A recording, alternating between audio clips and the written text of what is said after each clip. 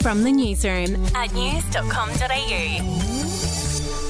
Hi there, I'm Andrew Bucklow. And I'm Bronte Coy. And this is the latest from the newsroom. It's Friday the 20th of January. We'll start with politics. Anthony Albanese has weighed in on whether Aussies should work on Australia Day. Here's what he said to Kiss FM's Carl and Jack Yeo this morning.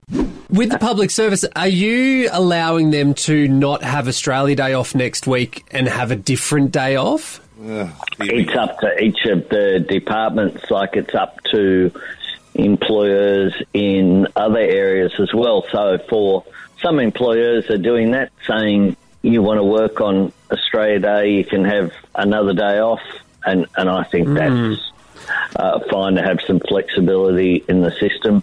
Telstra, Woolworths, BHP, KPMG and Deloitte are among some of the biggest companies giving staff flexibility over the public holiday. In other news, a former New South Wales police sergeant will spend at least 4 months behind bars after being found guilty of using a carriage service to access child abuse material. 50-year-old Michael Anthony Manor allegedly accessed 5,000 images featuring people under the age of 18 posing in a sexually suggestive manner. When he's released in May, Manor will have to abide by strict conditions for 2 years, including sex offender assessments.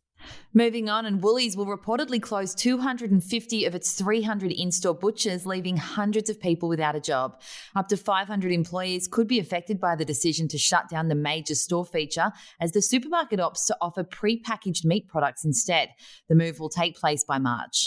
To sport now, and it's been revealed that Nick Kyrgios knocked back a huge offer from Channel 9 to join its Australian Open commentary team. The broadcaster approached Kyrgios about the short-term gig after he pulled out of the tournament the day before his first match due to an injury. The Aussie star rejected the offer, choosing instead to keep a low profile in Melbourne with his girlfriend and family. Hey, I'm Felicity Harley and I host Healthyish, where we chat to experts, influencers and people in the know from around the globe to arm you with the knowledge to make healthier decisions for your mind, body and soul. I think if we're going to be focusing on health, like sleep is probably the biggest component of that. I think sleep is the cornerstone. Like choose the harder option, because I've never woken up and gone, I regret that run that I went at 4 a.m. I've never done that. Search for Healthyish and Extra Healthyish wherever you get your podcasts. To entertainment now, Aussie actor Sam Worthington has revealed that he once auditioned to play James Bond. Here's what he told Nova's Fitzy and Whipper. I did go for Bond. Did you? Yeah, I did the audition with Martin Campbell, who ended up directing Casino Royale. Awesome. They put me in the tuxedo. You do this big... What do you do? You do a screen test from the movie From Russia With Love. Right. So you do. Wow. You walk in. There's the girl in the bed. You charm her, and I could get the killer of Bond down. I just couldn't get the charm. I couldn't charm. Hey, take off your clothes. The suit didn't fit, man. They're looking for the next Bond star right now, Bucky, just in case you want to put your hand up. With the favourites rumoured to be Aaron Taylor-Johnson and Henry Cavill. So some stiff competition for you. I would be so bad at being Bond. Don't look good in a suit. Look better out of it. Anyway, finally, Chrissy Teigen and John Legend have revealed the name of their third child. They've called their little girl Esty Maxine Stevens. The newest addition to the family comes 2 years after the couple lost their unborn son. That's the latest from the newsroom. We'll be back with another update soon. Follow or subscribe to From the Newsroom wherever you get your podcasts.